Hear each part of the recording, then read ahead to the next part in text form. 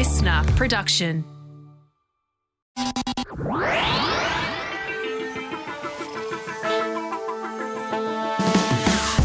Hello, and welcome to another episode of Science Explained, a weekly podcast brought to you by Listener and Cosmos.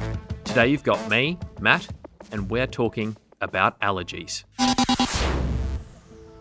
Springtime is great for people who love getting out after a cold winter, enjoying the sunshine, lounging on warm grass, and seeing the world in full bloom. For me, though, it's not such a great time. I get hay fever. So a walk through a botanic garden, even though I love plants, is asking for trouble. Just last night, a shop assistant asked with concern if I was doing okay with my life, given how red and blotchy my eyes and face were after a windy day bombarded my face with dust and pollen.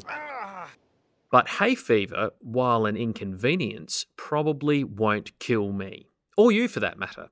On the other hand, there are many other allergies that can have a dangerous effect on humans, which is why many people need to carefully monitor the contents of what they eat, avoid patting the neighbourhood cat, not take certain antibiotics, or use latex band-aids when they cut their hand.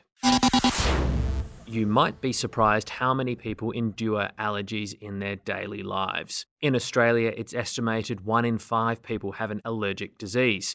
By 2050, it's predicted Australia will see a 70% increase in the number of people with allergic disease. Reactions to food, insect bites, drugs, asthma, hay fever and eczema lead the way for new allergies. Hospitalisations from anaphylaxis have increased 5-fold in the last 20 years, and anaphylaxis from food allergy reactions has doubled in the last 10. Anaphylaxis is the worst type of allergic reaction a person can have. Often, an allergic reaction will be mild. Take a hay fever reaction in a snotty person like me. It's generally confined to the nose and eyes. Other allergic problems like hives and eczema are confined to the skin. But while these reactions are confined to one part of the body, anaphylaxis occurs in 2 or more bodily systems. This combination makes for very severe, even life-threatening symptoms, including difficulty breathing or talking, swelling of the tongue or throat, dizziness, and weakness. An allergy is an immune reaction. That means it's not caused by, say, the lack of an enzyme that digests food in your stomach, but by your body identifying a material that's basically harmless, for example, a type of food, a chemical like aspirin or pollen, as hostile to your body. This results in a range of unpleasant symptoms. Remember when I was complaining about hay fever? This isn't the allergy, it's the symptom. The allergy itself is called allergic rhinitis.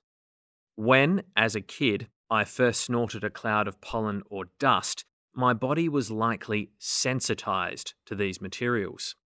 When this happens, the immune system's B cells, a type of white blood cell, produce an antibody called immunoglobulin E, or IgE, specifically designed to capture these foreign pollen particles.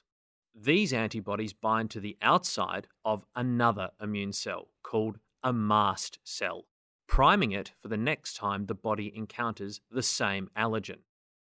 Now, my mum is also a hay fever sufferer, and I'm therefore probably likely to have gained certain genes from her that predisposed me to this sensitivity. In 2018, researchers from the universities of Melbourne, Newcastle, and Western Australia found 41 genetic regions, including 20 that were previously unknown, that accounted for 40% of the genetic risk of hay fever. Knowing this might help develop specific therapies for people who suffer from springtime sneezes.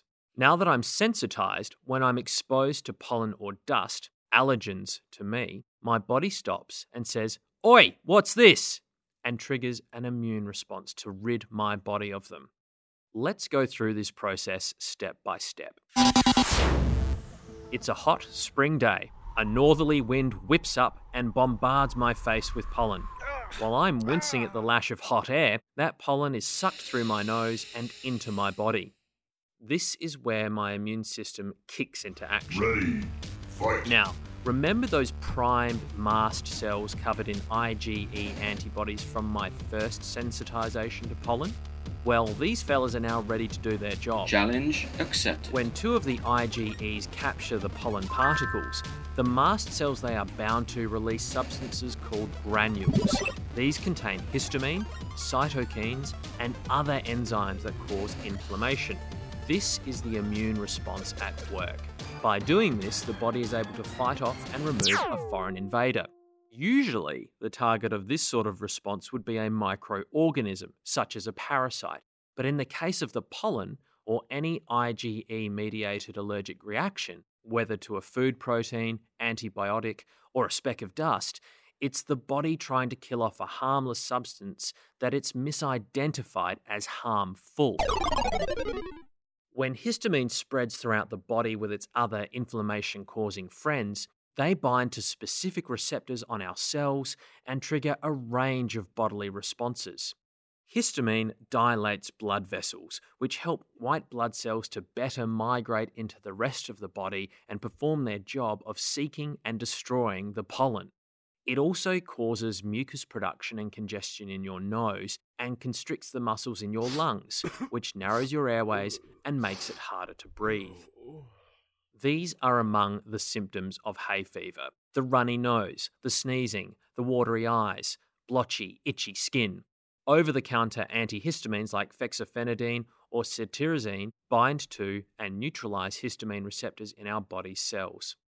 If you recall episode 27 of this podcast about caffeine, where we spoke about how the coffee stimulant binds to our brain's adenosine receptors and stops our sleep chemicals from doing their job, it's a similar process here. When antihistamines bind with histamine receptors, they block histamine granules from triggering changes in our body. When it comes to allergies, the sneezing and watery eyes that you get with hay fever are very tame. But when you compare it to other allergies, an allergic reaction's mechanism is often the same. It's the greater severity that other allergy sufferers might experience in the form of dangerous anaphylaxis that requires immediate medical attention. That's why some people will carry an EpiPen. That's a device that injects epinephrine, aka adrenaline, to help constrict blood vessels and relax the swollen muscles that block airways and stop the unlucky sufferer from breathing.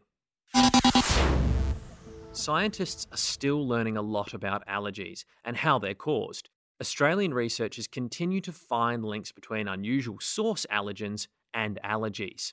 Just this year, Melbourne University researchers publishing in the journal Clinical and Experimental Allergy reported an increase in the number of patients describing anaphylactic reactions to goat's milk and cheese ingestion.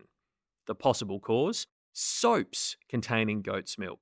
You might love the all-natural feel of goat's milk soap, and this report was based on only a small cohort of patients, but it does go to show the potential for a seemingly benign use of a product, in this case soap for cleaning your body, with the development of allergic reactions. And for hay fever sufferers like me, we're probably going to be consigned to being on first-name terms with a local pharmacist for half a year and monitoring the daily pollen count each day to prevent the onset of our symptoms. But the good news, as with many things, is that scientists might one day develop something, anything, that's a better solution. For the latest in science news, don't forget to check out The Science Briefing, also available here on the Listener app. And head to cosmosmagazine.com for more science just like this. Otherwise, we'll be back again soon with another Science Explained.